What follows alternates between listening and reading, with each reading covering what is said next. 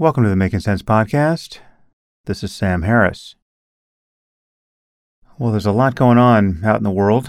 I guess there always is, but in the last 24 hours it seemed especially so.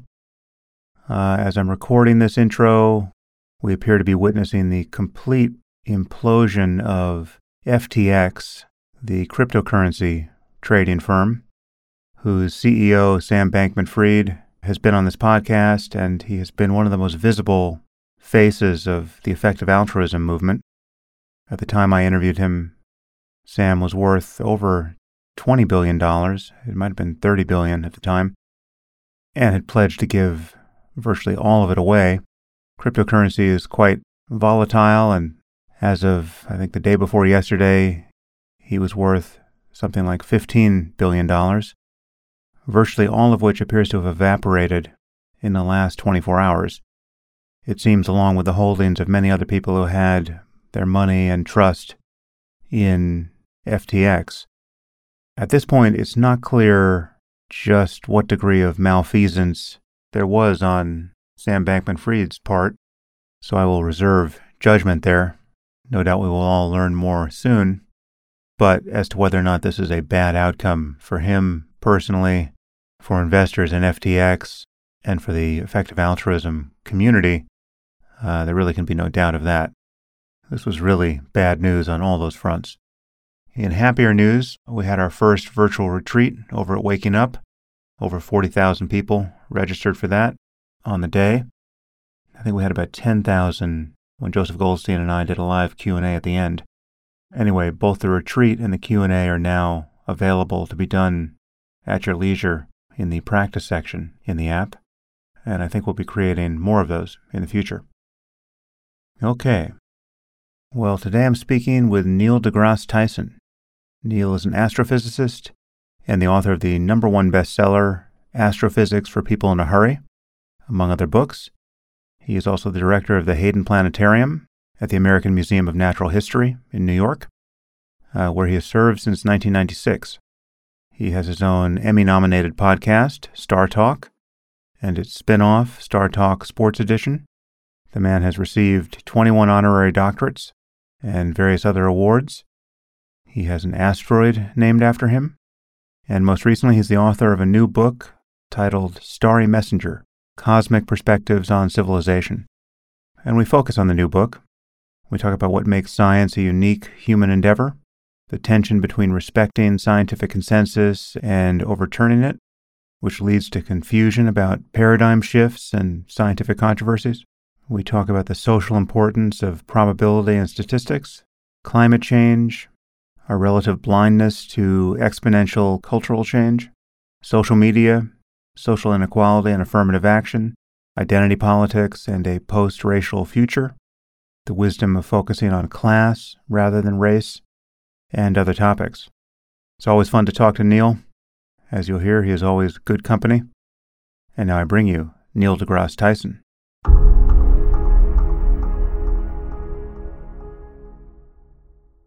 I am here with Neil deGrasse Tyson. Neil, thanks for coming back on the podcast.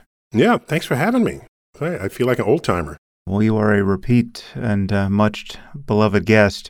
And I'm pretty sure I've been living with you more than you've been living with me of late, because I digested your last book 100% as an audiobook. I tend to bounce between audio and hard copy when I really want to get something into my brain. But for you, I just happened to, there's some great fall weather where I am, and I took a bunch of long walks, and you were walking with me. It was really a miracle of technology and a wonderful use of time, which I highly recommend. And it was I did narrate the book myself. Yes, as you should, with that voice of yours.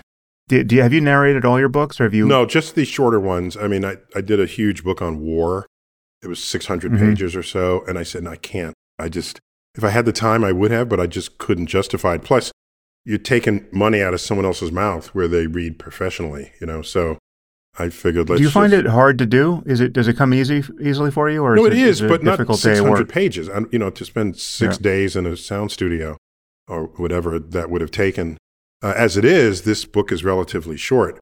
Starry Messengers, minus the endnotes, is 200 pages or so.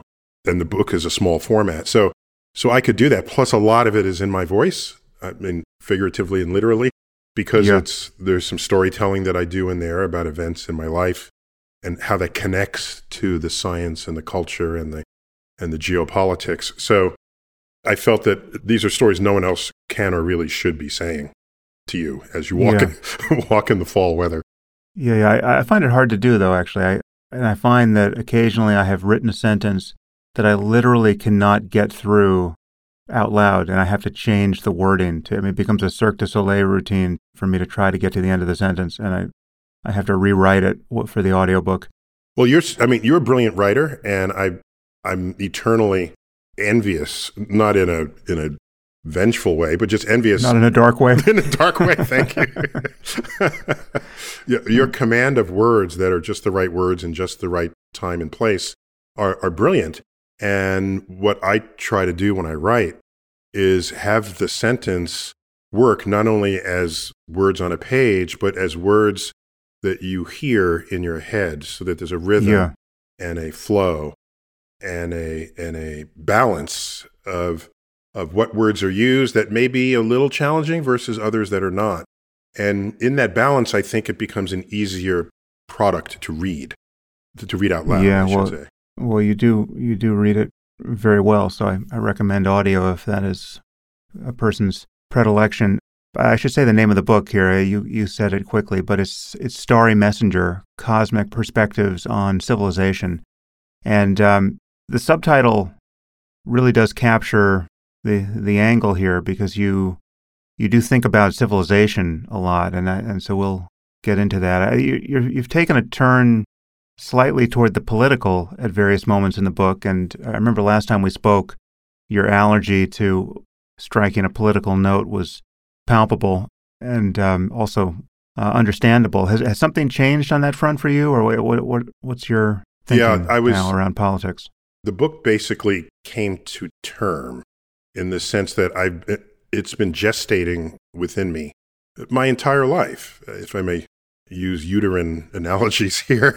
I remember when I was a middle schooler, early years when I'm thinking scientifically literate in a scientifically literate way, which began maybe when I was 9 or 10, but it didn't really sort of hit a stride until I was 12 and 13.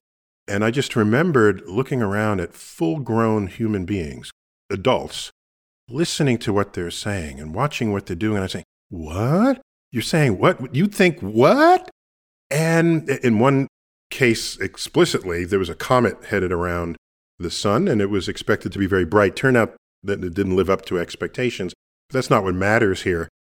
Astronomers had discovered a comet, and it was in all the news. No one saw it yet with the naked eye. It wasn't bright or close enough yet. And I'm walking out there, and there's a man with a placard marching up and down the street saying, "Repent, the comet is coming. The end of the world is near." And I said, "You are a grown-up, okay? Don't you have any understanding?" And so I've been collecting in me these observations of all the ways people in cultures and civilizations, and especially people in power, think about the world and how absent it is of science literacy, of numeracy, of especially statistical numeracy is lacking. And so it was in me, and I'm sitting there during COVID. I said, it has to get birthed. This book has to come out, and it just got birthed whole. The whole thing just came out of me. I'm on this site, nice. Goodreads, and someone asked, Dr. Tyson, when you were writing this book, how did you get through writer's block? There was no writer's block. Yeah. And so that's great. So it's been in me. I just haven't had the occasion to write about it. And in a way, it's my most scientific book, because everything about what we see, what we do, and what we think, I'm highlighting ways that a scientist would view that. And if you care, if you don't care, that's one thing. But if you wondered, what does a scientist say about what I'm doing? This is the book for that purpose. What is it that you think makes science unique? If we're going to take a bird's eye view of our situation and distinguish science from the rest of human endeavors, how would you distill that for someone who's just considering this demarcation for the first time? Yeah, there are two separable variables there. One is science, as an enterprise, and the other is the scientist.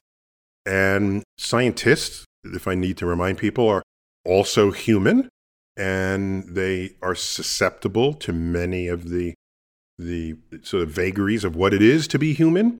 And so where you think your opinion is of higher value than someone else's opinion, you might think your opinion is a fact, even though the evidence doesn't support it. And all the portfolio of biases that you learn about, the great wiki pages on, cognitive bias, the scientist has a susceptibility to it like everyone else. However, there's the expectation that they would try to ferret it out in some way or another.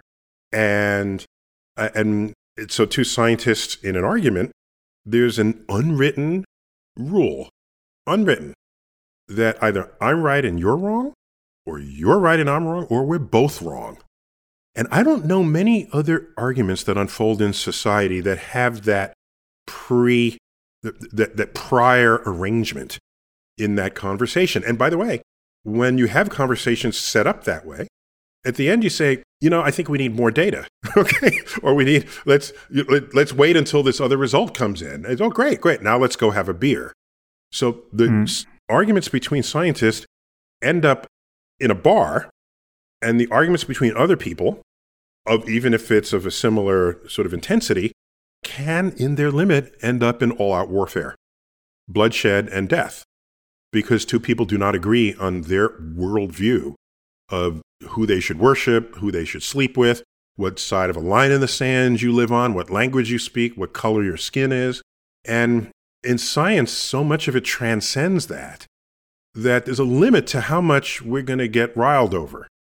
And so there's great value to seeing the world scientifically, especially cosmically, because it lifts you up and away from so much of what divides us. What are some common misunderstandings of what science is? It seems to me that we're living through a period where the dirty laundry of science, or the sausage making, pick your cliche, has been exposed to public scrutiny in a way that has left people pretty cynical about and frankly confused about science. I'm thinking specifically of our misadventures through COVID, yeah, of right? Course, so we have changing, and this is something that you touch on some.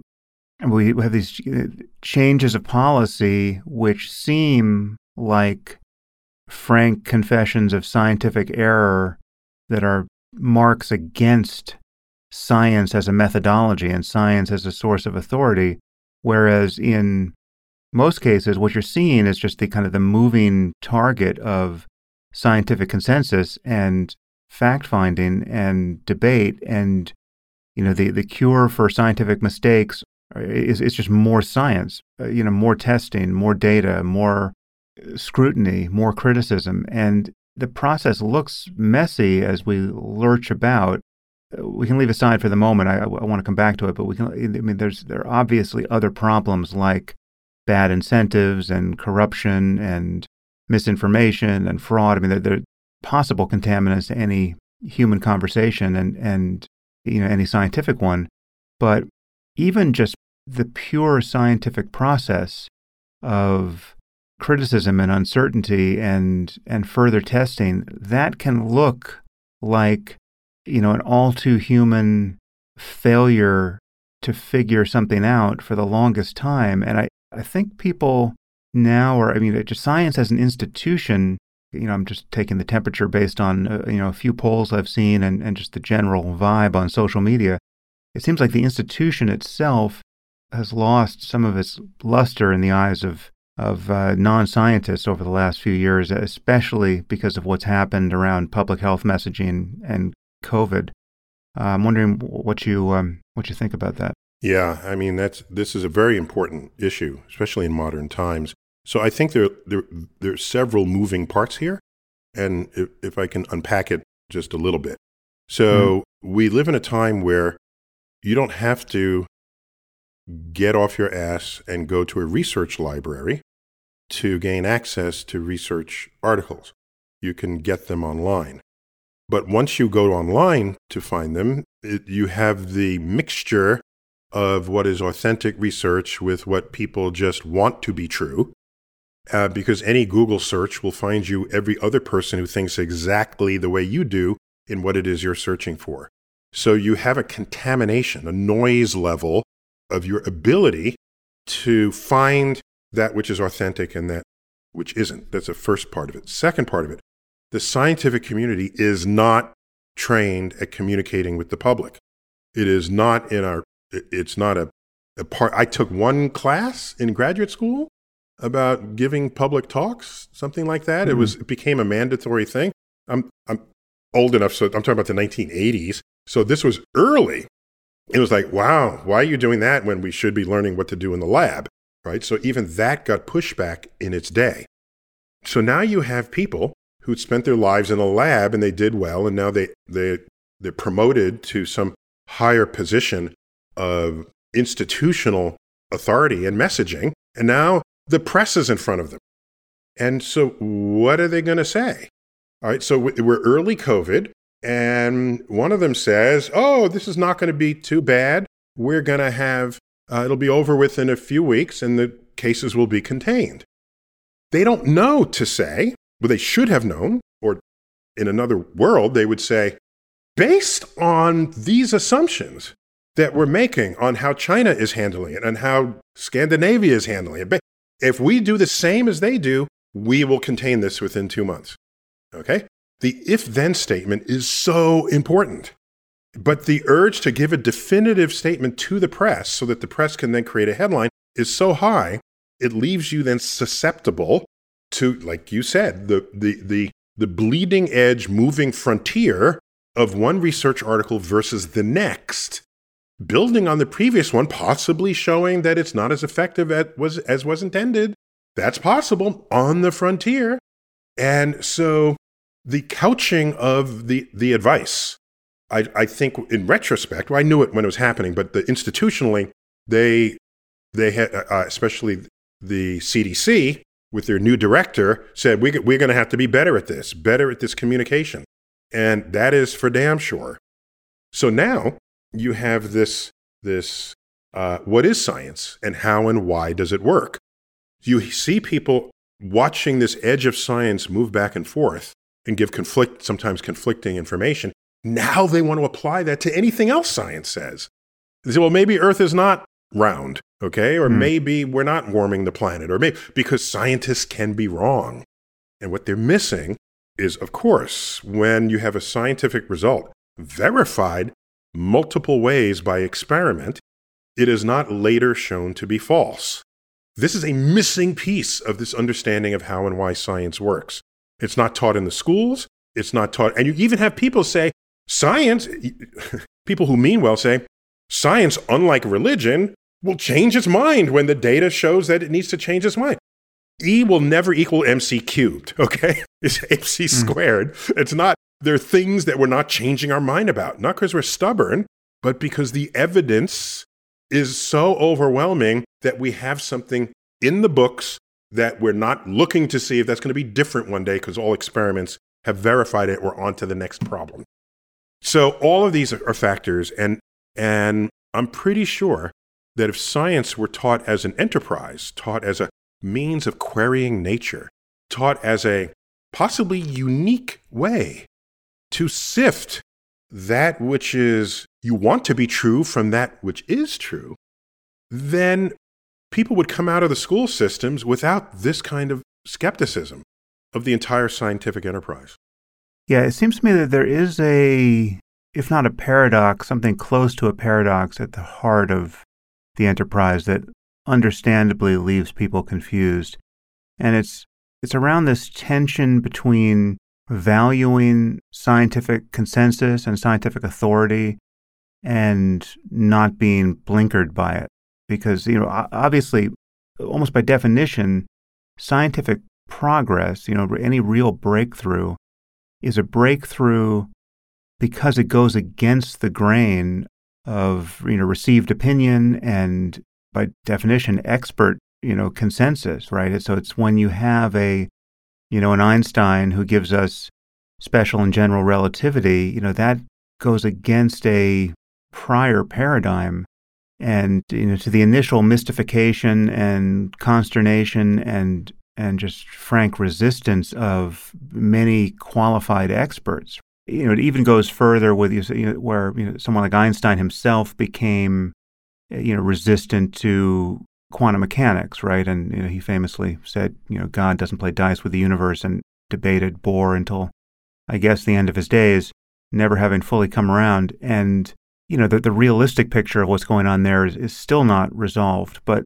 there is this tension because you don't accept something as true just because most scientists believe it, or just because the most famous Nobel laureate in the given field believes it or says it's so.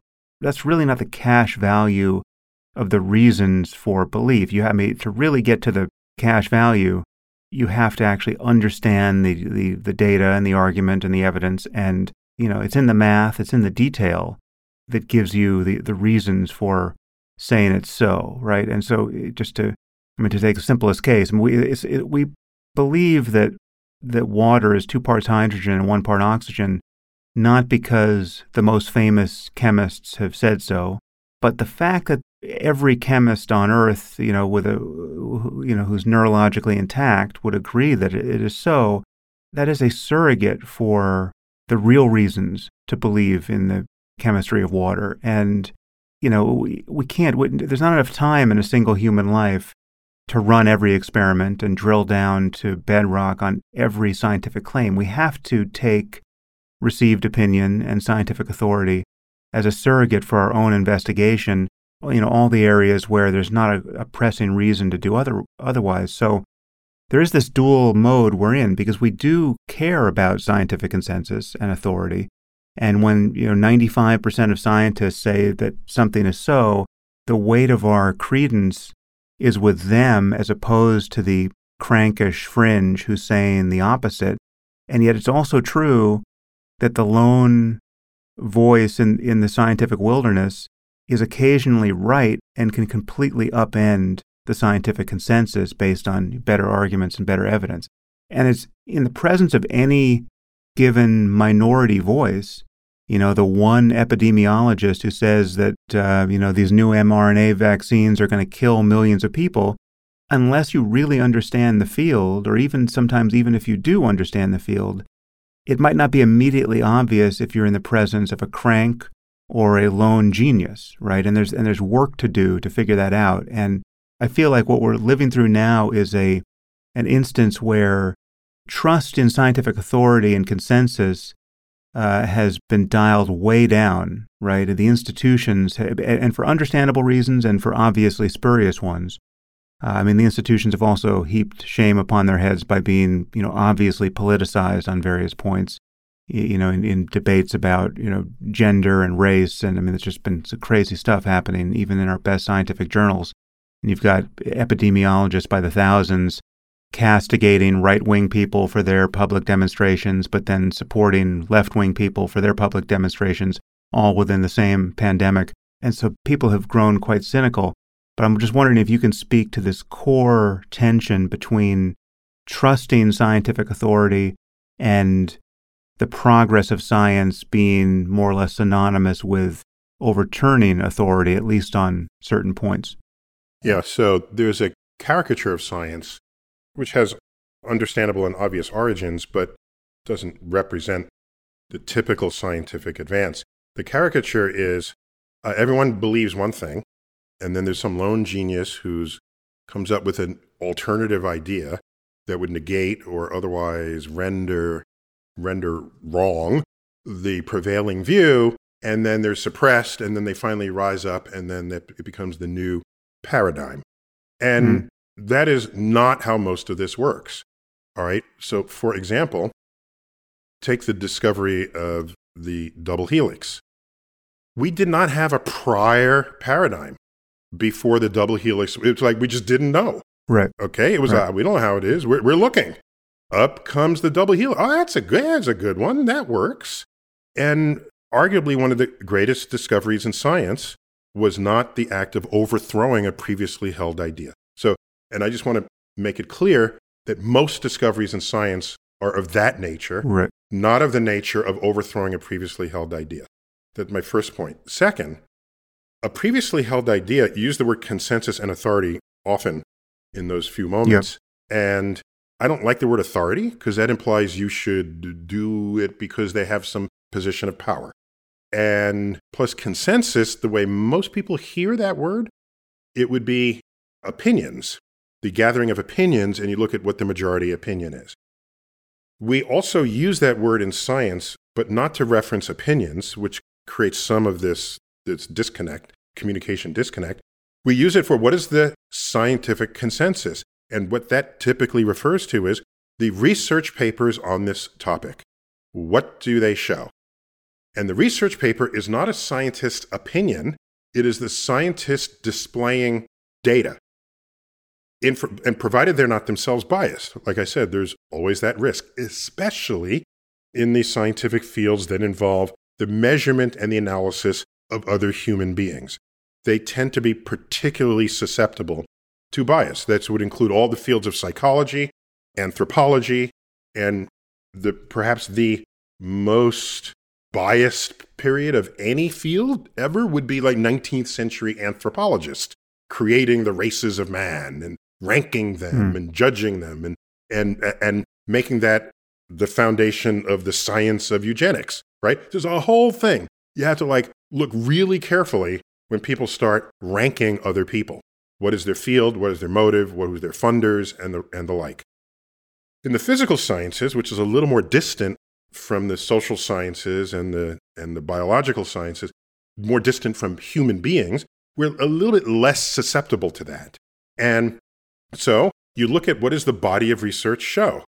We will call that a consensus, but it has nothing to do with their opinions. And I assert that if you have 97 research papers saying one thing because the data shows it, and one person says no, you should bet on the 99. You should bet on that consensus because that's how it goes. The one person that says, "Do you have data? Do you have what? Well, I don't think it's that way." Go check it out.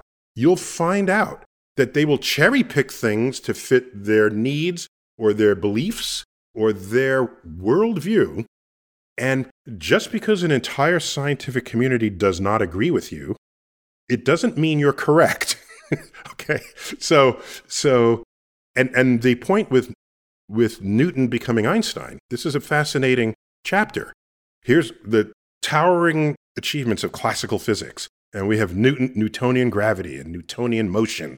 Oh my gosh, it's explaining everything. But then, wait a minute, there's some things it doesn't explain. Ooh, okay, well, there's Mercury's orbit and there's weirdnesses and we don't, and Einstein comes along. So I got this. And he introduces special relativity and general relativity, which is basically the modern version of motion and gravity. And they supplant Newton. They don't go back into Newton's world and say, your experiments that you did are wrong. No, they're still correct. What it did was draw a larger circle around the Newtonian physics. And it said, Newtonian physics is a special case of Einsteinian physics. You put low speeds and low gravity into Einstein's equations, they become Newton's gravity. So yes, it was a new worldview, and it took a lot of people to get used to it. Oh yes. But that did not mean the previous worldview was all of a sudden wrong in all the ways that it had been tested. We grew in our understanding of the world. And Einstein's resistance to quantum physics, this was his attitude towards it, but he contributed mightily to quantum physics. Some of the most important results came from him. He just didn't like the underlying foundations of what could be making it. Okay, but the experiments still did all the talking. And so, yeah, I mean, people like to talk about scientists fighting and arguing. At any conference, that's what they're doing. But once it comes through the mill, the experimental mill, that's not what anybody's arguing about anymore. And so yeah, what do we do about our institutions? They need to communicate better. They need to communicate more honestly. They need to not use the word, these are the errors in my measurement. They don't know how people hear that. They say, they've made errors. No, these are the uncertainties in the measurement, and every measurement has uncertainties. That's not taught. Where do you get that? You sort of get it somewhere, maybe in one lab class in high school. That's it. When that's a fundamental feature of what it is to take data. And the next experiment needs to reduce those uncertainties so that you can have greater confidence in what's going on. And then you look at what all the science tells you. And it's what comes. It's why we have the National Academy of Sciences. They digest this information and present reports. There it is. And that's not, we're not trained to do that. And it's sad because we needed that at the moving cusp of COVID. Yeah, I think let's take another pass over the same terrain because I think I want to drag you back into the weeds here because I think it's just a mess. And if we can straighten anything out, I think we should. So there's a few other things I'll put into play here. Well, one is just an analogy, which I think I have from you. It's like I have a vague memory of you having said this years ago. I think we were probably at one of those Salk Institute conferences. And correct me if I'm wrong, or maybe I'm right, and there'll be no way to know. You won't remember having said this. But I think the analogy when something like, imagine science is like an apple. At the level of the skin of the apple, the front edge of it, there's this area of scientific controversy where we're pushing into the unknown. And yes, there's, the whole paradigm could swing in the balance. But as you move away from the skin, as you go into the meat of the apple and down to the core, most of it is no longer in play, right? And things are not going to be radically overturned. And it's so, for instance, to give a biological example, it is just not the case that we might wake up tomorrow and discover that DNA has nothing to do with biological inheritance, right? That's not the kind of Popperian falsification that may yet await us in science. I mean, there's just too much data to conserve. It would be an absolute miracle at this point if DNA had nothing to do with inheritance. And so that's not the place, that's not the part of the apple where their big movements are going to occur. Does that capture your thinking, or do you recall ever saying that? Not my analogy, but I like it. Generally, when I speak of apples, they're falling. No, other than the Newton apple that did not hit him, that the Earth's atmosphere is to Earth as the skin of an apple is to an apple in terms of relative thicknesses. So just to put that in context for people who think we're at the bottom of some infinite ocean of air, it's actually quite thin. That's the only case I would have used an apple, but I'm in full agreement with that reference. For that reason, the term paradigm, as introduced and used in the way that Thomas Kuhn used it for the structure of scientific revolutions, is way overplayed, okay? Because a paradigm shift, as people think about it and use it, is every scientist is thinking this, but then some new data comes along and then everyone shifts over and then they think something different, leaving you with the impression that science is a construct of belief systems at any given moment. And the last time there was a paradigm shift of that kind was the Copernican revolution, where no one knew any of this, okay? But that predates the active engagement of scientific, of experimental science, where you can say, I have an idea, but let me test it. The testing an idea did not become a routine thing until at least the 1600s. And the Copernican revolution basically predates that, goes right up to Galileo. My point is, yes, we can call that a paradigm shift. I have no hesitation. But Newton to quantum physics, Newton to Einstein, is not a paradigm shift as much as it is a growth in our understanding of the world. Because nothing shifted, it just got bigger. And it's a very important difference here. So I don't think anything is so strongly held as to be a paradigm if there's insufficient data to support it. They're just people's leaning towards one idea or another. I would hardly call it a paradigm. Now, what do you do about the social problem, really? I mean, it's only an intellectual problem in that we don't always have enough time to drill down far enough and figure it out and do science on the clock to anyone's satisfaction. But what do you do with the problem that you can always find a PhD or an MD or, a collection of them who will take any position on anything? right? You can find PhDs who will say that, smoking doesn't cause lung cancer. And that actually was a documentary on some of these guys, and they were the same ones who then set up shop on other points of non-controversy. They moved from smoking to, I think, fire retardants in California and other topics. But I mean, this is something we witnessed during COVID. You had people who you can just always find someone to put on a podcast who has the right scientific credentials, seemingly, and yet is taking this position that is extreme and extremely deranging of the conversation about, what is plausible or what is worth paying attention to in any given moment.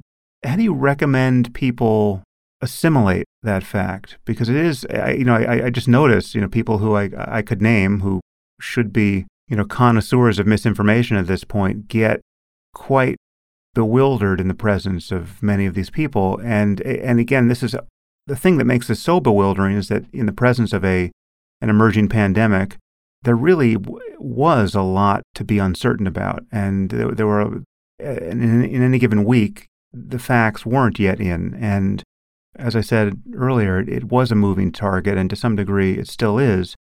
How do you deal with this as a consumer of information? How do you think about the public consequence of basically everyone being able to do their own research, and therefore everyone is able to land in the presence of someone who seems to have all the relevant scientific bona fides, and yet they're so outside the bounds of scientific consensus on any given point that they should be treated with extraordinary skepticism.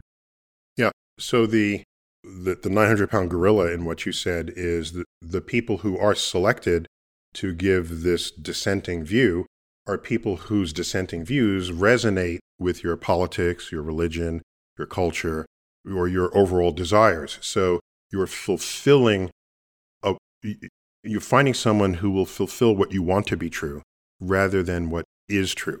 So that's a first part of that. Another part is that I try to address this in the book, in the chapter on risk and reward. So what I do is I take certain risks and I recast it in another way, which is a formally equivalent risk, but makes you think about it a little differently. So, for example, for a while, the oft-quoted number was 97% of research papers show that humans are warming the Earth. And in the past 20 years, that percent has gotten higher. It's probably 99 or near 100%. So, but let's go back to when it was 97%, and that's when everyone was talking about it. It's when they first manifested. So I said, all right, let's say there's 100 engineers, and there's a bridge just brand new built across this river. And 97 engineers say, if you drive your car across that bridge, it will collapse. And 3 of them say, no, not a problem. Just go ahead and do it. In fact, it'll be safe for you and everyone who follows you. Like, would you drive your car across that bridge? Like, would you? And I'm thinking you probably won't. Even before you investigate, are there biases among the engineers? You would say, these are engineers, and I'm not an engineer, but I'm going to go with this consensus. So to say, I'm going to go with the 3% of the 100% of climate scientists who are saying, by the way, many of them were not even climate scientists, but they were scientists, to say that we're not warming the Earth, and that fits with my economic philosophies, that I'm hoping that when you see these numbers presented in these other ways, you might think a little differently about it. Take smoking, for example. The last numbers I saw, there's an 8% chance of dying from lung cancer if you're a chain smoker, okay? And somewhere around there. And of course, there are other higher percentages for other diseases, but let's take lung cancer for a moment. And then I say, all right, let's recast that. So next Tuesday, everyone who lights up a cigarette, okay, will be entered in this lottery so that the moment you light your cigarette and take your first puff, 8% of them, their head will explode and they'll fall over as a bloody, gutty mess on the street. Okay? And then everyone else, if that didn't happen to you, you can smoke the rest of your life. Are you going to take that chance? Are you going to risk that? And by the way, that's a cheaper solution than what reality would be, because then you die immediately and there isn't this health care that has to be sustained while you first get cancer and maybe we'll try to cure you and remove a lung and whatever else happens. So that would be a way cheaper solution in society if that were enacted. Of course, it's not. But so I spend a fair amount of pages recasting certain risk factors that people are interpreting in ways that they think doesn't apply to them. And so other than that exercise, I don't have a silver bullet here. But what I do know is that public illiteracy, innumeracy in statistics and probability are at the heart of so much of people's understanding of risk. And I'm not the only one who thinks about it. In Oxford, is it Oxford or Cambridge? There's a chair, an endowed chair, called the Professor of the Public Understanding of Risk. Somebody said, this is important enough, we're going to make an entire endowed line, professor line, to address this. And so, yeah, people are making decisions that they think they've thought it through correctly, and in fact, they haven't. Yeah, well, let's linger on the topic of climate change, because that is especially difficult to think about, because as you point out, the economic incentives, certainly the short-term ones, seem to point in the direction of not taking it seriously. And it suffers from many of the variables I've mentioned so far. I mean, there are obvious reasons why the general public has kind of lost sympathy with the consensus opinion, because it's been so highly politicized. It's, in certain cases, religion interacts unhelpfully with it. But now in recent years, we have this new face of climate activism, which seems to be teenagers with obvious anxiety disorders and or autism. I mean, the teenagers who need help have in some cases become the most prominent voices of climate activism. And in recent weeks, and maybe this has been going on for longer than that, but I've just noticed it probably about a month ago, you've got people who are gluing themselves to the most famous works of art in major museums, or throwing paint or soup on priceless pieces of art. And this is turning off the general public for obvious reasons. I can imagine your head has been settled on the topic of climate change for quite some time. Why has this been so difficult to take seriously as a problem? Yeah, it's a mismatch of timescales, right? Yeah. We have an election cycle that runs on a 2-year, with 2 years worth of expiration dates, and then they get renewed. And, senators are 6 years, presidents are 4, possibly 8. If you want to talk about something on a 20-year timescale, how's that ever going to show up in your stump speech? How's that even going to, who's going to be listening to you? Oh, the very youngest of the generations who will inherit what it is you do.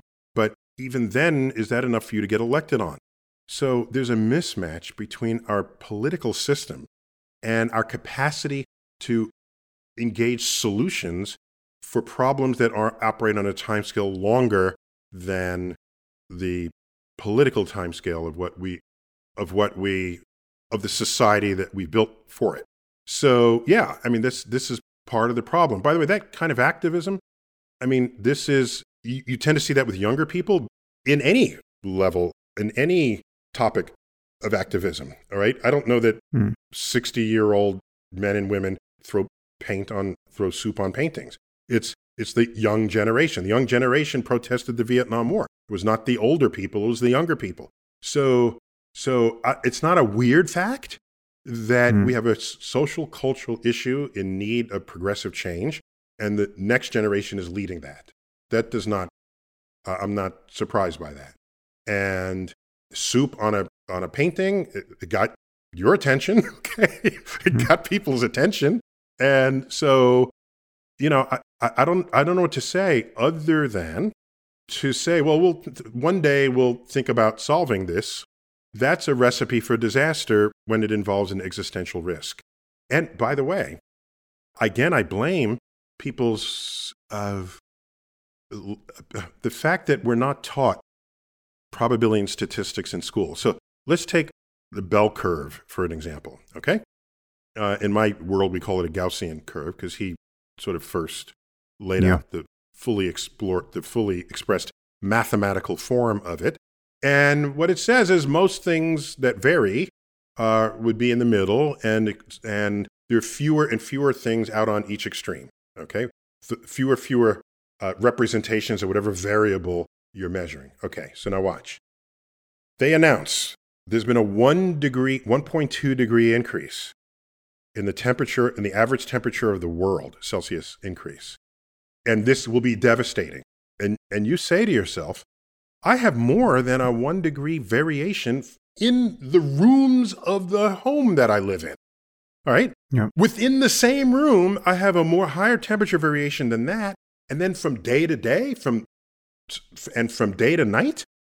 So you're telling me I'm worried about a 1 degree change in the temperature of the Earth? Well, okay. Okay. Because we're not talking about what's in the middle. The 1 degree shift in the average, yes, that bell curve shifts a little bit to the right. Okay, temperature increases to the right. You shift it a little bit, it looks almost the same.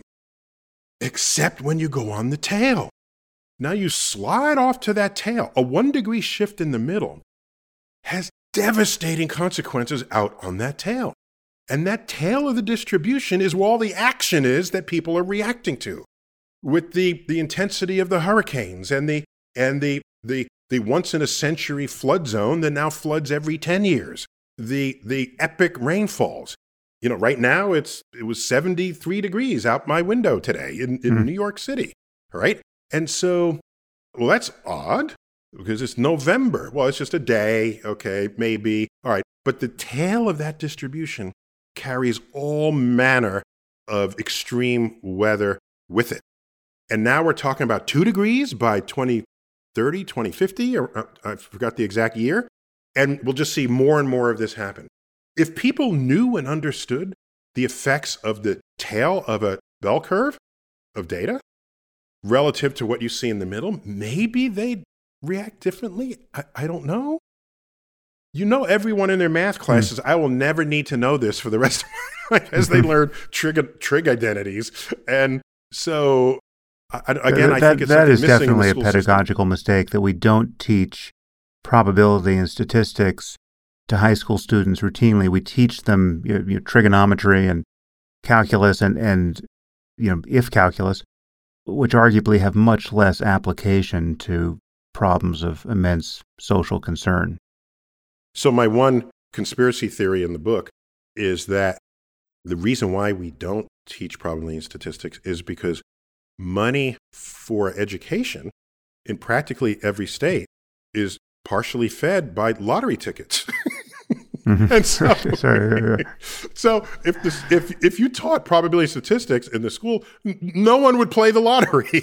And so, you have this story about the scientific convention in Vegas where the I think it was the MGM Grand made less money than it had ever made in history.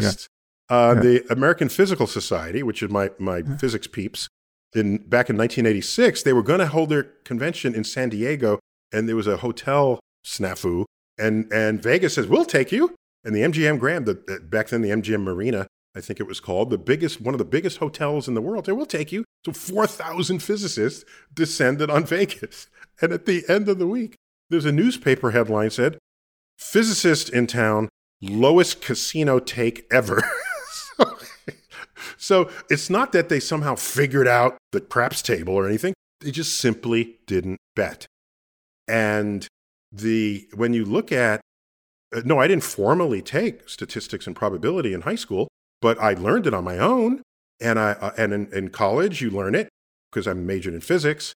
And so there's a little bit of it and more tactics and more methods and tools that are accumulated every year. And so that you reach a point where you just think that way rather than have it be a struggle to come to an understanding of how all of this world works. And that's why, and of course advertisers know this, so they will show you a person commenting on the product. This is the best ever, rather than simply show you the bar chart of people's comments, right? That's not going to impress you the way the testimony of one person will.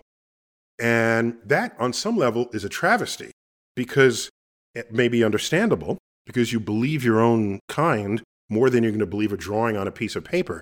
But still, if once you see what role probability and statistics can and should play in our lives, oh my gosh, you completely change the way you live.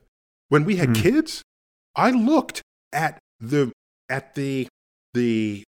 statistics on childhood deaths and the rank order of reasons why children die. And one of them is in cars with no seatbelts and no car seat. Drowning in pools in the suburbs, crossing the street, chasing a ball, electricity. I went through that list and I said, okay, I'm going to go one by one through these. No, I'm not going to ask my neighbor, what did you do to protect I'm looking at the data. But why am I doing that? Because I'm a scientist. But I shouldn't have special access to life's security and life's comforts just because I know how to read a data table. That should be something we all absorb from our years in school. And it's unfortunate that it's not. So this book was an attempt to sort of bring everybody together on this so you can look at problems differently. You know, I long for it in this. I want anyone who would buy the book to buy it and read it before Thanksgiving dinner so that you can engage the crazy aunt, the so weird you can uncle. Browbeat your crazy aunt. All and you'll calmly say, well, have you considered it this way? Or what about that way? And just find ways to address all the fuzzy thinking that's going on in this world, especially on occasion among those in power. Well, to linger on the point of climate change and the problem of the public understanding of science in the face of it, it's not merely that the time horizon is out of sync with our politics, although that certainly has been a problem. And that's a problem for everything, though. I mean, we're hostage to a 4-year presidential cycle, and therefore we can't, almost by definition, think about any problem whose time horizon is longer than that.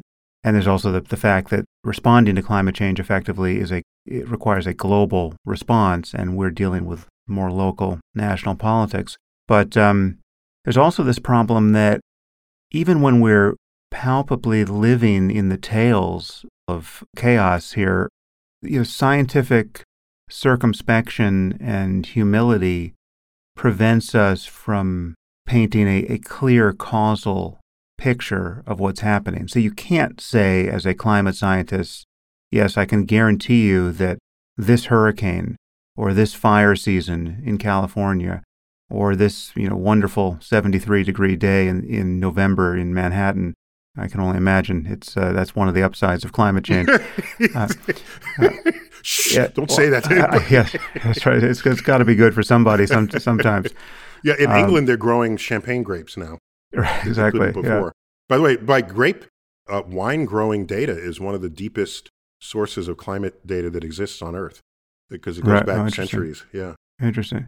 But we have a sense that we know we're seeing the evidence of this in real time. It's no longer a hypothetical. It's over across 20 years or more, and yet we can't say with anything like scientific confidence that this situation on your television screen now is the result of man-made climate change. Right. No one can or should do that. That's correct. Yeah. That's correct. But that scientific honesty, which is just good form when scientists are speaking with other scientists, public-facing, when you have 6 minutes of a news broadcast, it sounds like the scientists are still saying, we don't really know anything. Yeah. Right? Yeah, so I think again, this is, I hate to sound like a broken record, whoever remembers what a broken record means, that if you in school learned that science is a way of learning about how the natural world works, more than it is a satchel of facts.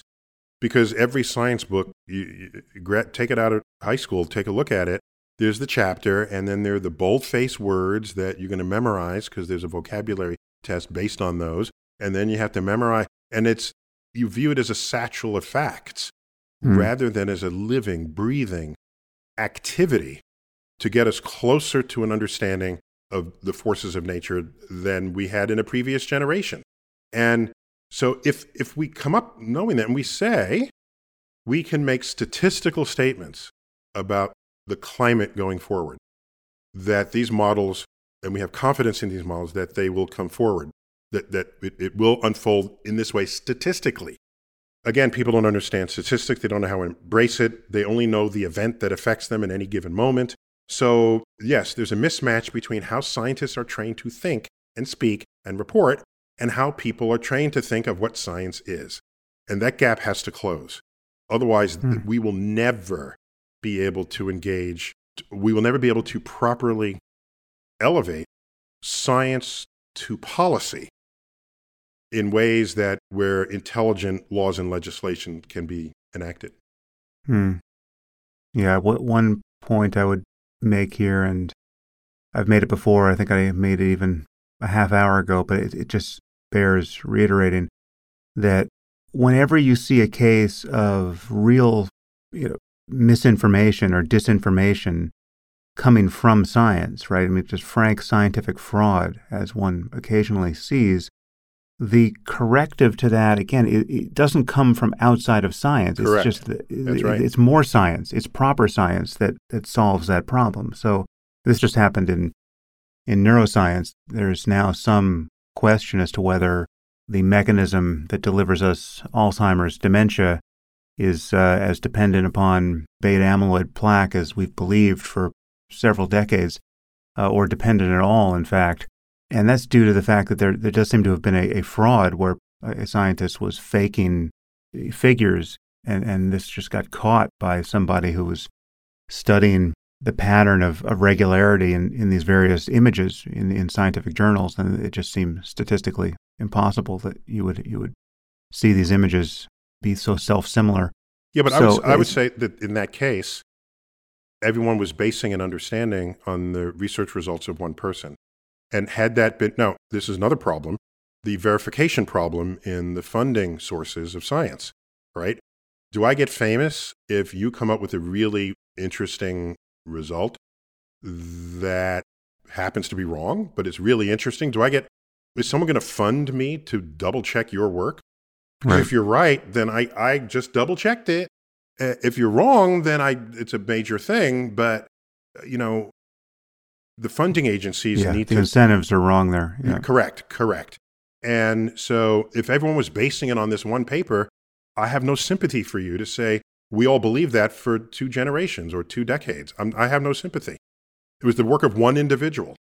You need more verification than that. And of course, the press doesn't help because they will look at whatever is the latest paper, no matter how crazy cockamamie it is, and then make it the headline. And without looking, they should say, this is a lone result. We are awaiting verification from independent researchers. Okay, that should be like the first line.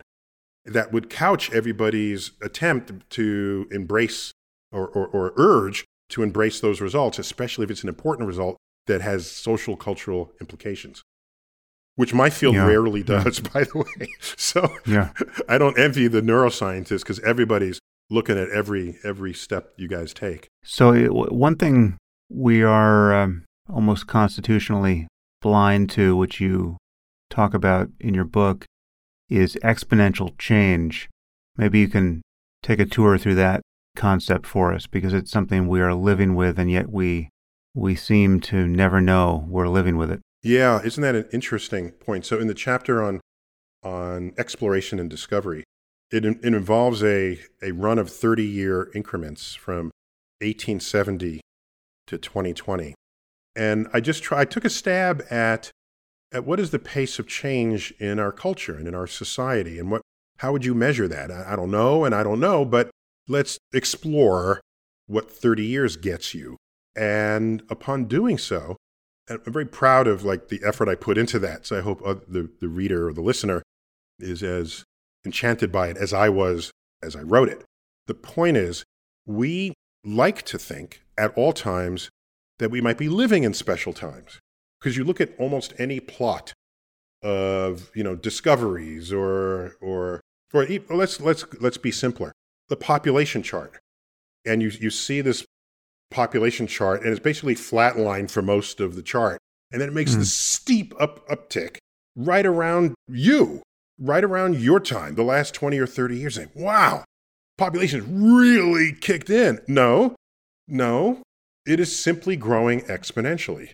And if you truncated that plot at any place along that curve, truncate it, and then replot it, the last 2 decades will be as steep as the ones you just saw. So when you're living on an exponential growth curve, it will always look like the most recent years were the most significant. Always. And so whereas it is the engine that's just doing its thing. And the simplest example here is the algae on a pond, where you just learn. We all, people who do this are very familiar with this example. Probably your entire audience is as well. But for the 3 of them out there who might not be, you have algae, and you're told that the algae doubles every day in area covering the pond. And there's this little patch of it over in the corner. Okay, it's a tiny patch. You hear it just doubles every day. And you don't much worry about it. You go away for a month, and you come back, and the pond is 1/2 covered with algae. And so then they ask you, well, how much longer did we wait before the whole pond is covered?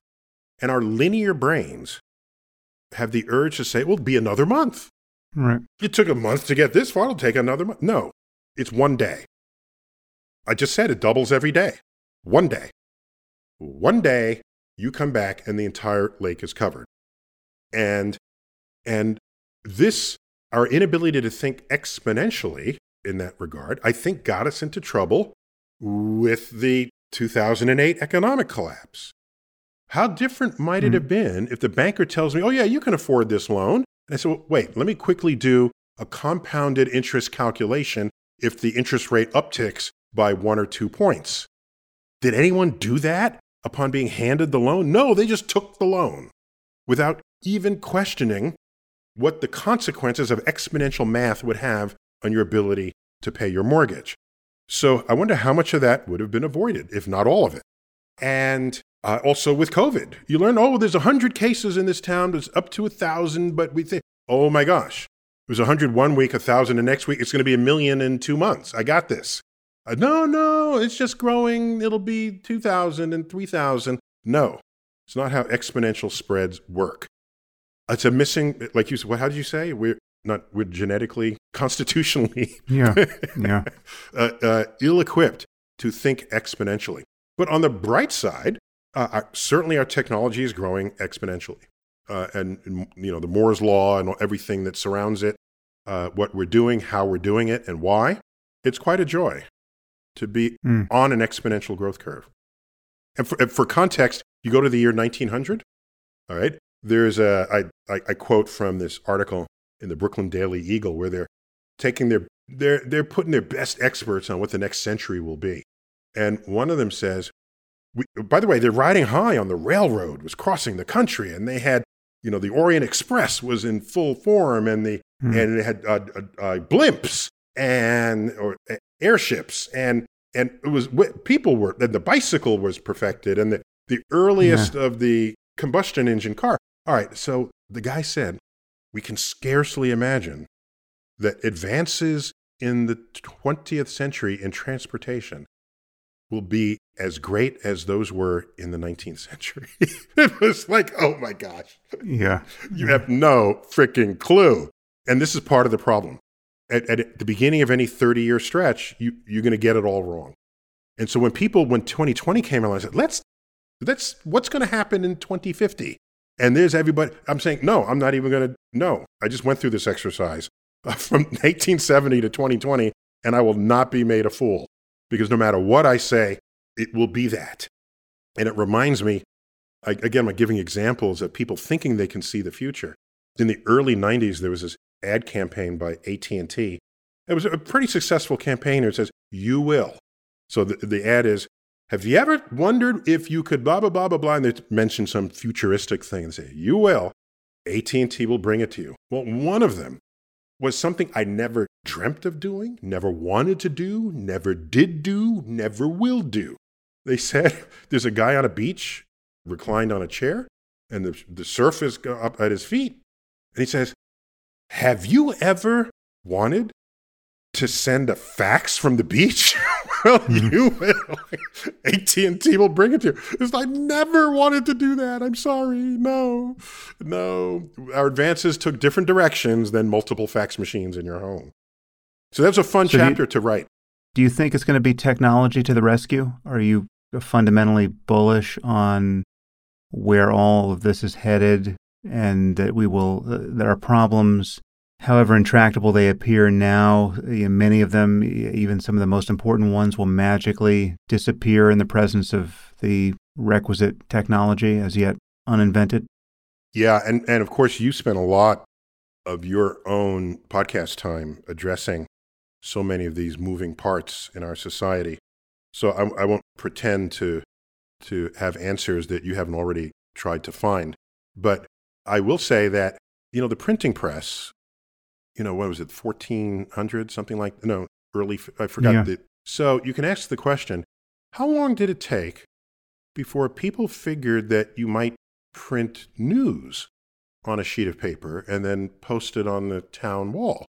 Like, how long did that take? Like a century or more? All right, look at the things, once we invented cinema, how long did it take before it occurred to people to film something other than a staged play? Mm-hmm. All right? It happened relatively quickly, but we still had to sort of get through that. And so I'm wondering, the internet, or not so much the internet, social media, is 15 years old, really, okay? That's nothing on the timescale of human civilization. So we're kind of adolescents in it. We're a little more than toddlers. I would say we're early adolescents. We don't quite know, what it's for or how to use it. And by the way, I'm not implicating actual adolescence in this. I'm talking about society's interface with social media. We're in our adolescence. And I tend to be more wishful thinking than not.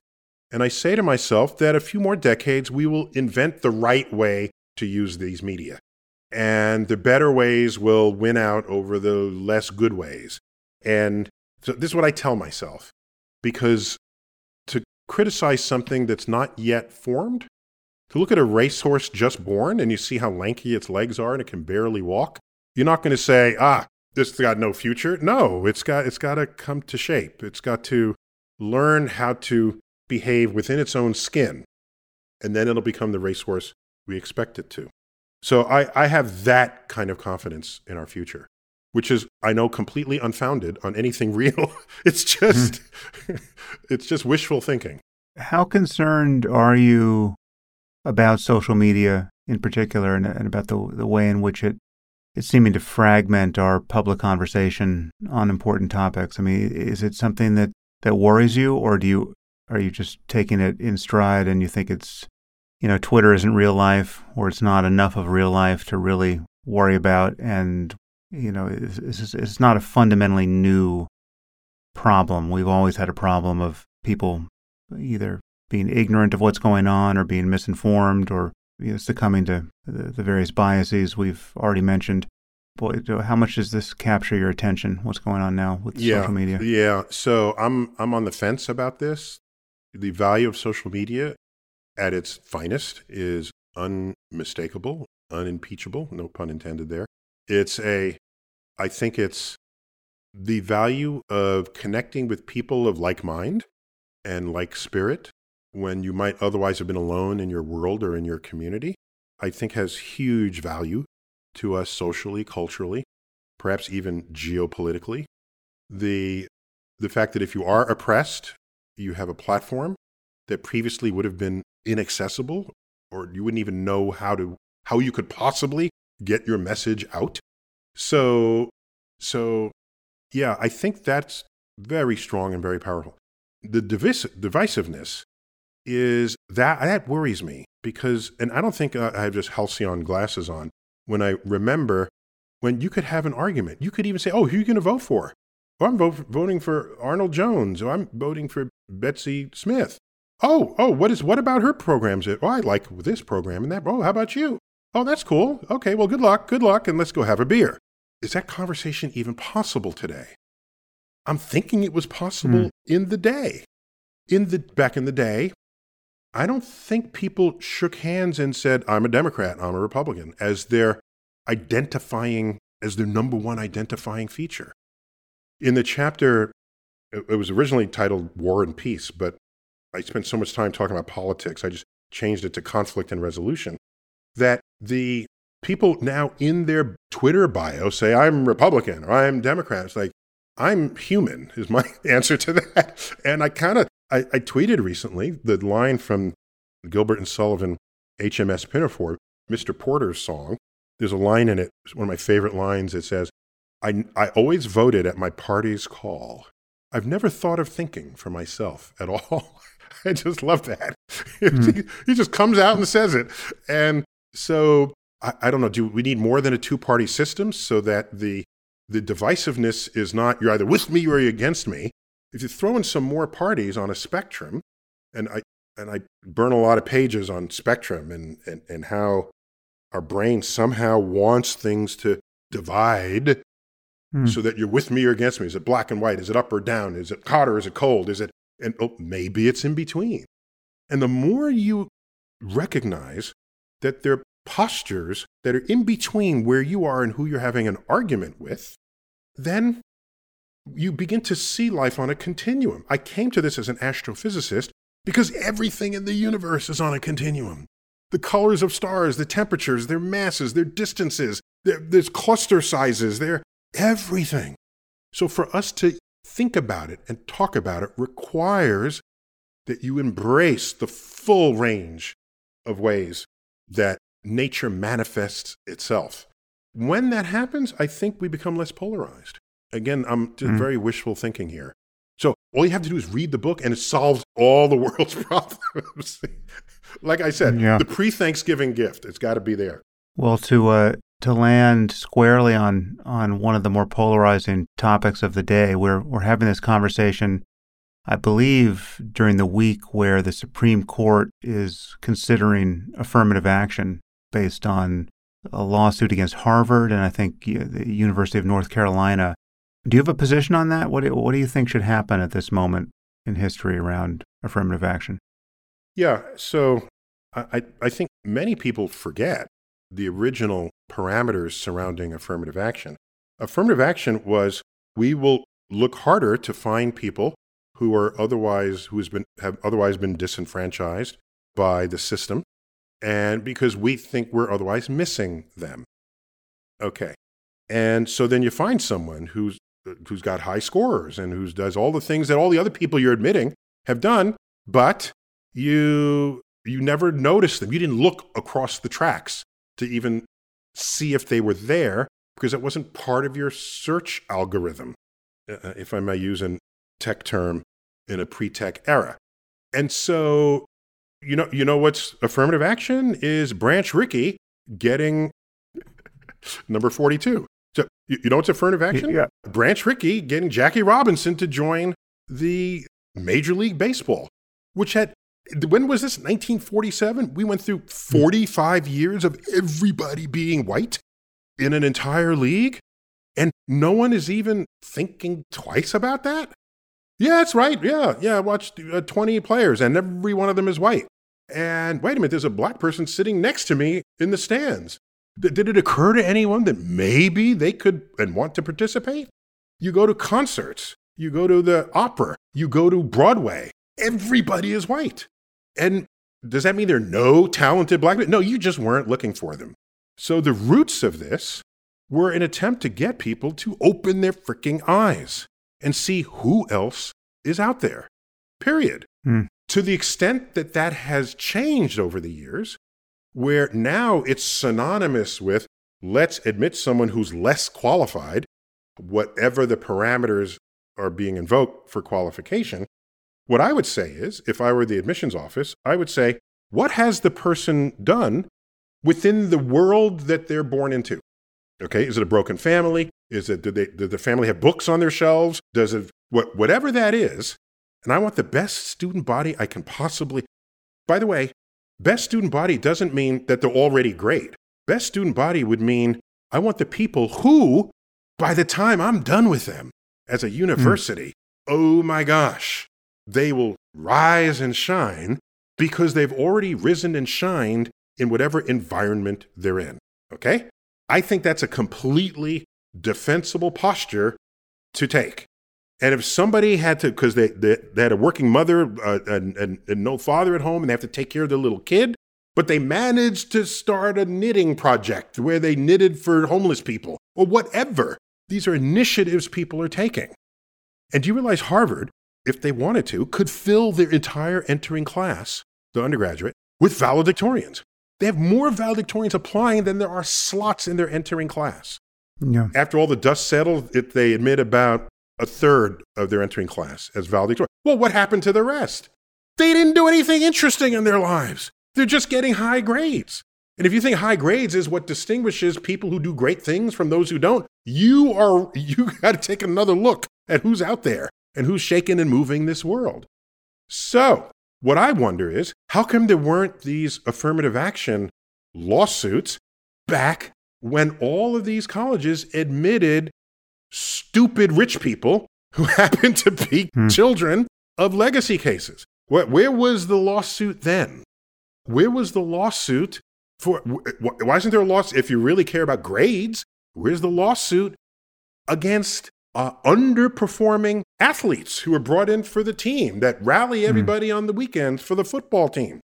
Oh, well, their grades are low. That's okay. They're the star quarterback.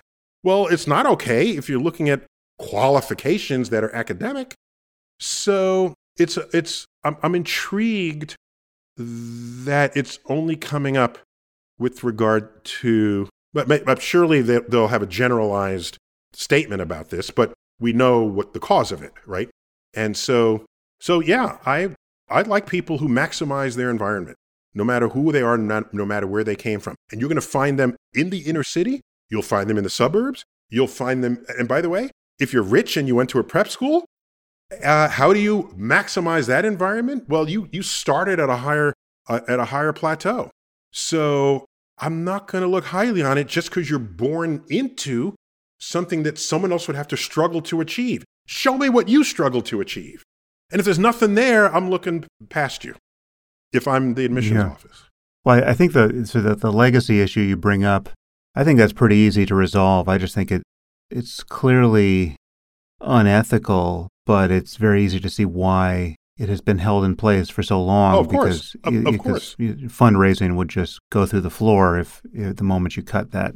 Because the university has its own survival as its own prime directive, of course.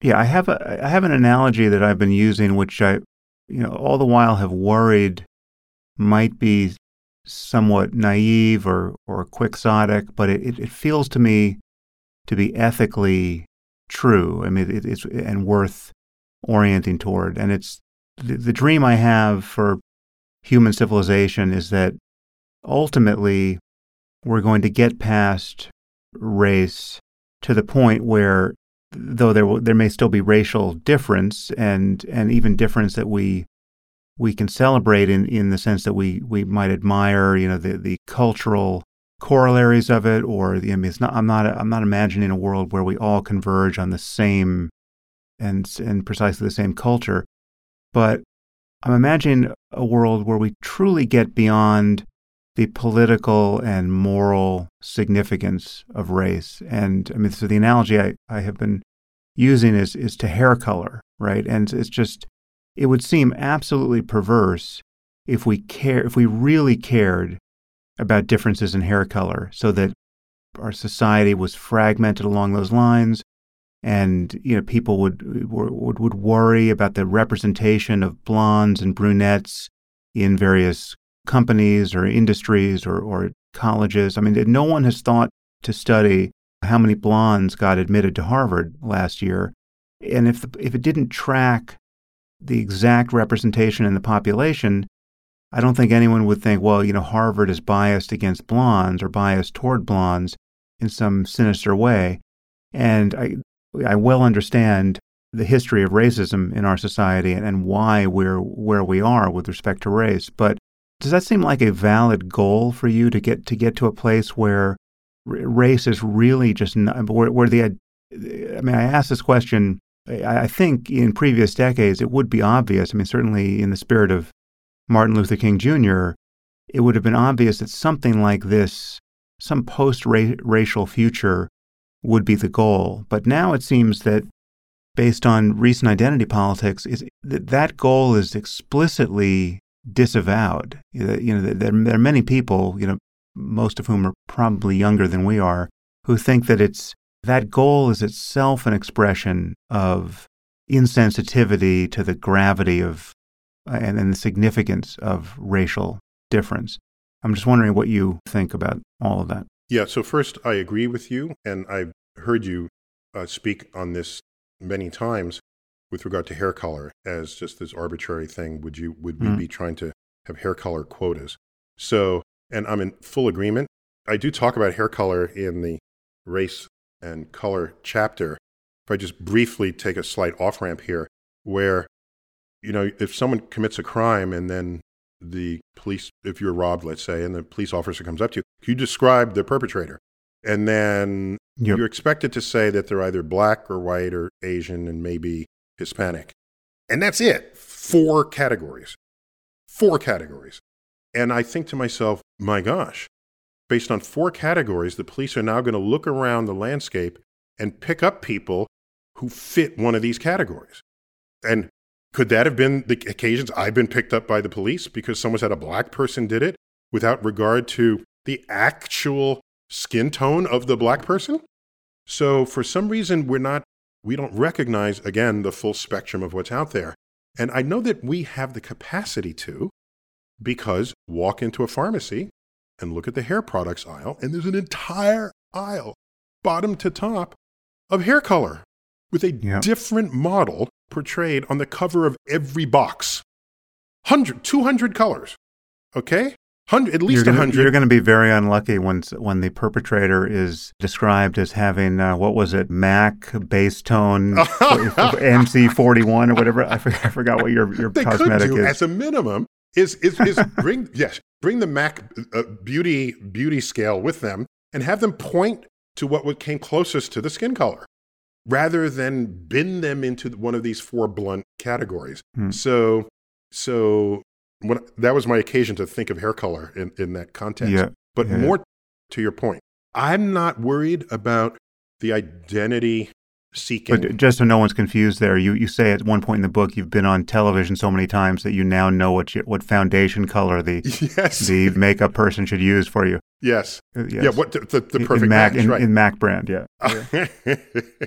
And it was interesting to learn that you can have the same shade, but one leans yellow and one leans red to find these other. So I was just very impressed that people, when they need to, do think about the nuances of whatever. But back to your point, I don't have a problem with people wanting to be seen and identified as a group, especially if that group had been historically disenfranchised, because it is in response to having been ignored or culturally or to have been oppressed.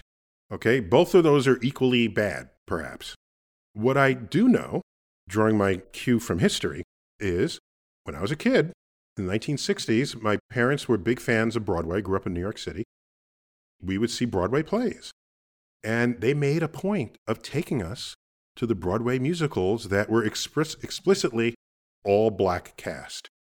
Okay, the most famous among them might have been Hello, Dolly, which had Pearl Bailey as the main character. And I remembered seeing this, and I say, well, why? I'm 10 years old or 12. I said, why does everyone have to be all black? And then I'd realize, as I matured not many years after that there were black actors around all the time, but were never selected for any plays, even when skin color made no difference to the character. And so the thing to do was you make your own plays, like the Negro League in baseball. They made their own league, basically. And so how long do you do this? You do this until the mainstream operation sees and recognizes you and folds you into, and when that happens enough, whatever that enough is, that's a fuzzy boundary, but whenever that's happened, you don't need to have an all-black cast. You don't need to have you don't have to. And so the distinction of being black then evaporates. I'm a little behind on my binging, but just watching some episodes of Euphoria on HBO, which tracks the troubled life of teenagers in high school and suburban high school. As far as I can tell thus far, it is transracial, okay? There are black people and Asian people and white people, and there's no reference to that fact. They're just actors, students.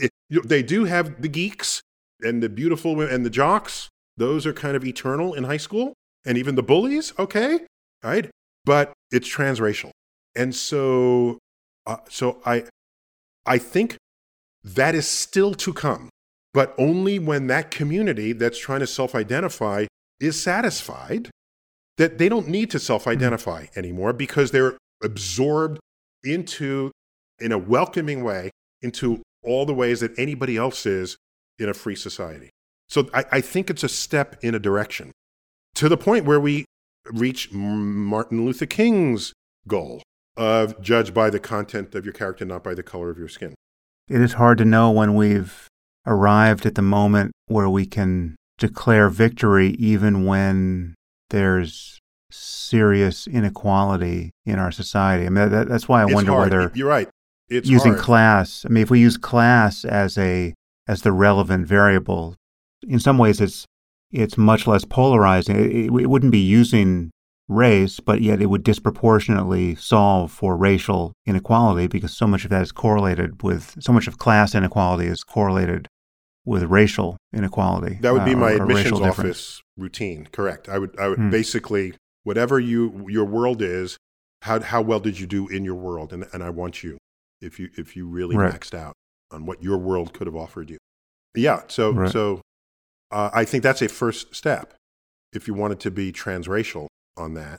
And then, because in America, face it, really, money makes a difference. Perhaps more than your skin color does. Right? Money buys you a seat at the table. Well, it does.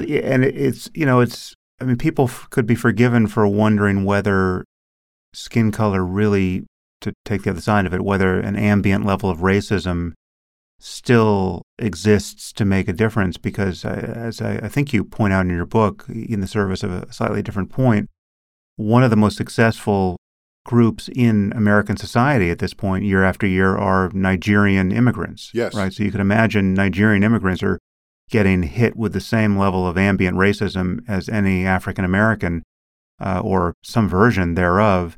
And if they're thriving, it seems to, again, I'm sure there are caveats to this, but it would seem to dissect out the variable of, racial animus as a blocker for success in our society. I mean, I guess one, let me just add one of the caveats so I don't seem like a moron.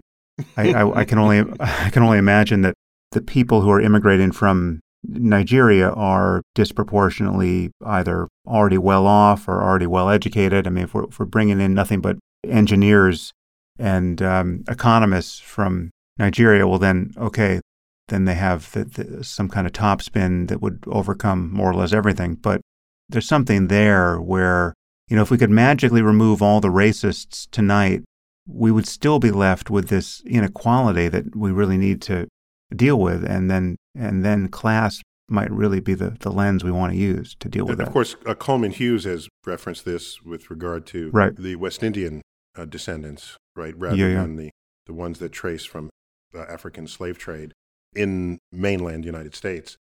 And so you're right, this would be a way to control the variables and see what the actual forces are that are operating. I would say that it's not just whether you're engineer or not, it's what is your capacity to resist oppressive forces. And I have a cousin who had a long conversation with this. In fact, he's credited in the book for giving me some libertarian Texas rancher views on the world. So, I don't how often do I hang out with such a person.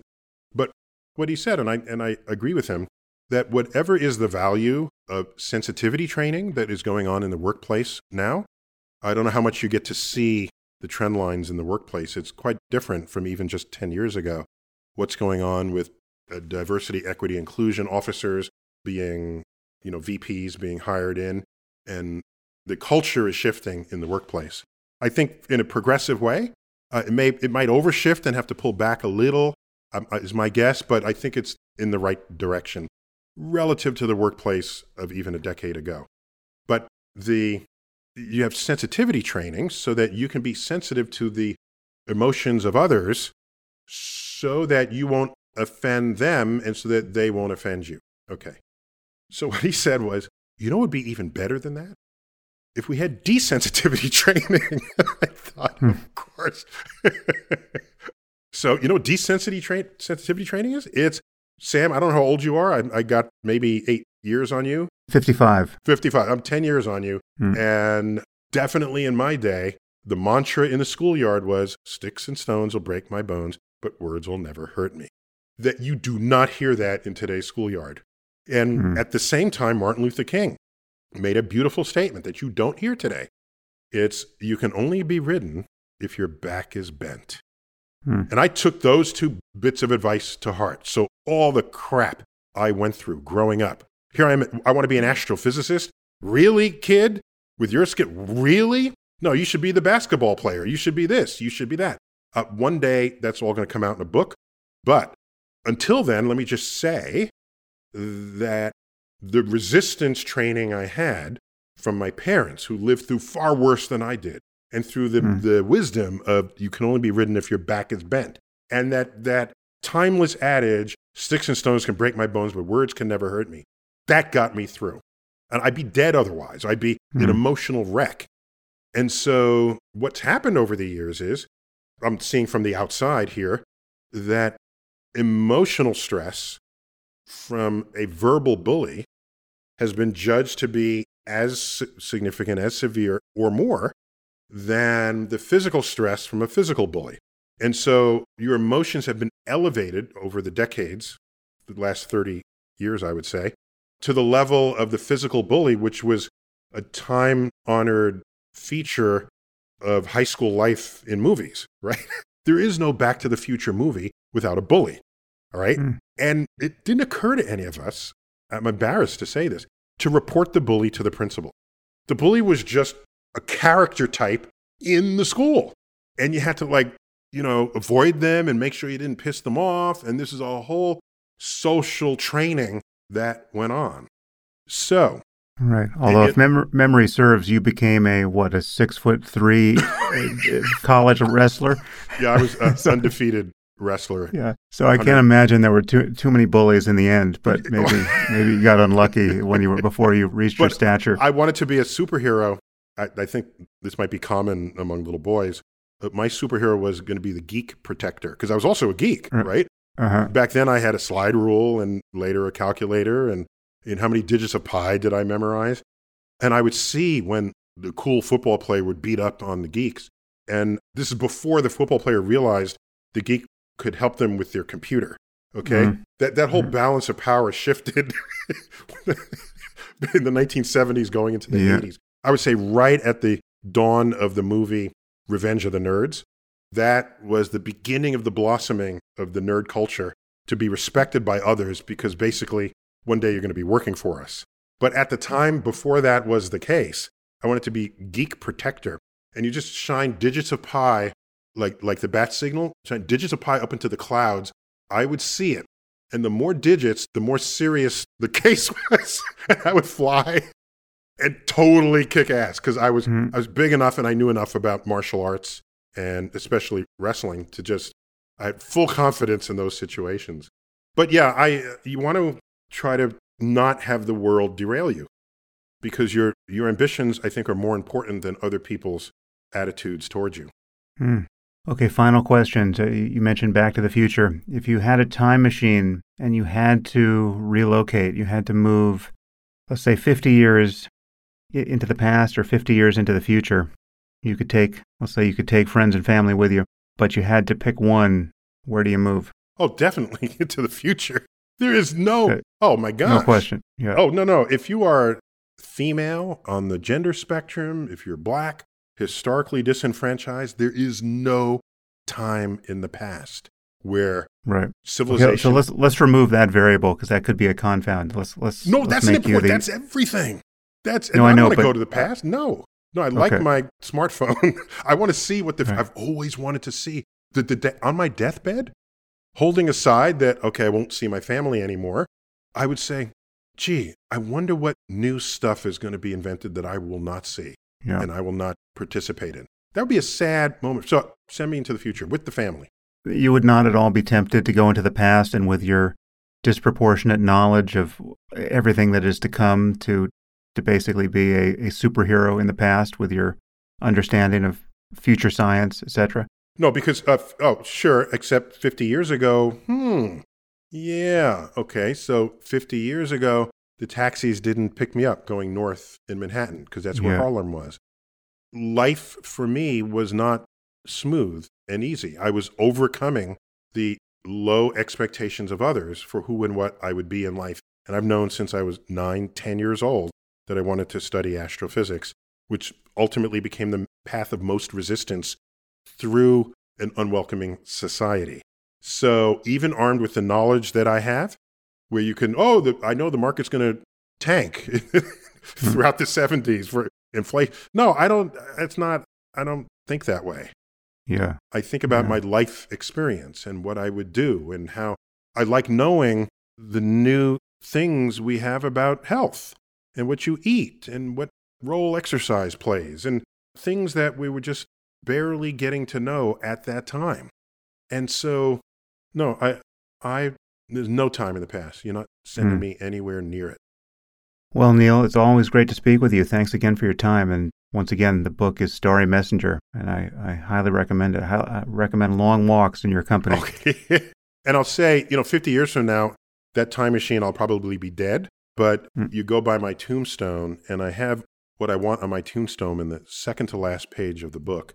It's a quote from the educator Horace Mann, who was a university president, and there's even some schools named after him today. But early 1800s, he gave a commencement address. At the end, he says, "I beseech you to treasure up in your hearts these my parting words. Be ashamed to die until you have achieved some victory for humanity." And that's all I'm trying to do, just make a better world. Nice. As a minimum, a better Thanksgiving dinner. I would imagine your 437 honorary doctorates must attest to some. But sorry. 20, only a mere 21 attest to something you've achieved on the behalf of humanity. Well, thanks for noticing that. The head of NASA once told me, I was visiting him on a day when I was to receive an honorary doctorate in the Washington area, and the head of NASA is in Washington. And he says, "I know you're thinking the honorary doctorate is nothing, it's a cheap degree."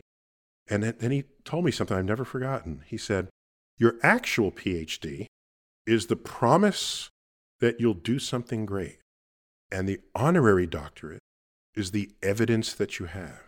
And I said, oh, okay. All right. So I'm with him on nice. that. I will give that speech after all. Sam, it's a delight to meet with you. As always. Keep up what you're doing. I say this every time I'm on your show, but there aren't many voices that still value conversation between differing views. I mean, this is, as you've said many times, without conversation, there's war. And so I paraphrase, but that's really what you're doing. Yeah. And you go to all the places that you need to go to try to resolve the conflicts in this world. And so this little book I've just written it's damn near in your honor, almost as a obligation that I felt, knowing that people such as you are in this world, that I've got to do my part. And that's what this book represents. Nice. To be continued, my friend. All right, dude. Thanks.